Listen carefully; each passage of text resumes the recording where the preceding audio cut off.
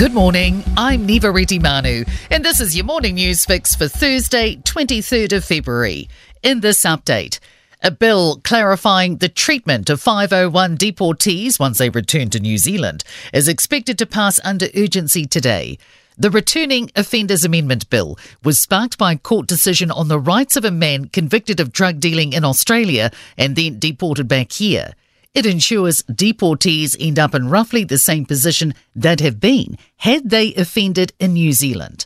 Justice Minister Kitty Allen says people would expect some level of oversight on the criminal's release. It is something that we as good governors have to respond to with public safety and actually their safety at the forefront of our minds. The issue of forestry debris is finally coming off the back burner.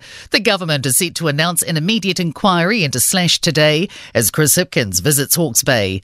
The review is expected to wrap up within 2 months, with recommendations on how to tackle slash in the short term while also addressing land use. Victoria University climate expert Nathaniel Melia says something could have been done a long time ago. It was clear from the 2019 Tolaga Bay debris flow and slash flooding there that occurred on Queen's Birthday weekend that we were going to have a serious problem here. The government says extending its transport support package directly helps those on low to medium incomes. The Road User Charges Amendment Bill passed all stages in Parliament last night. It extends the RUC discount until June 30, with the 25 cents a litre petrol excise duty cut also pushed out to the end of June, as is half-price public transport. Transport Minister Michael Wood says specific benefits will flow through to households. He says a household with a car with a 60-litre tank will save $17 every time it's filled up. Regions devastated by Cyclone Gabrielle are in the firing line for more wet weather today. A heavy rain watch is in place for Wairarapa, and watches have been issued for Hawke's Bay from 10 a.m. and Gisborne from 2 p.m.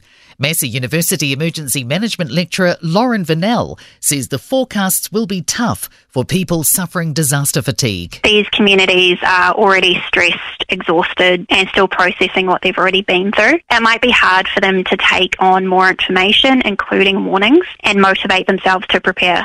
About 3,000 households remain without power in Hawke's Bay, mostly in outlying rural areas. The number of people who remain uncontactable sits at 346. Auckland Council's Jim Stabbock has abruptly quit halfway through his term as chief executive. Council media staff says he's leaving for personal reasons and isn't giving interviews.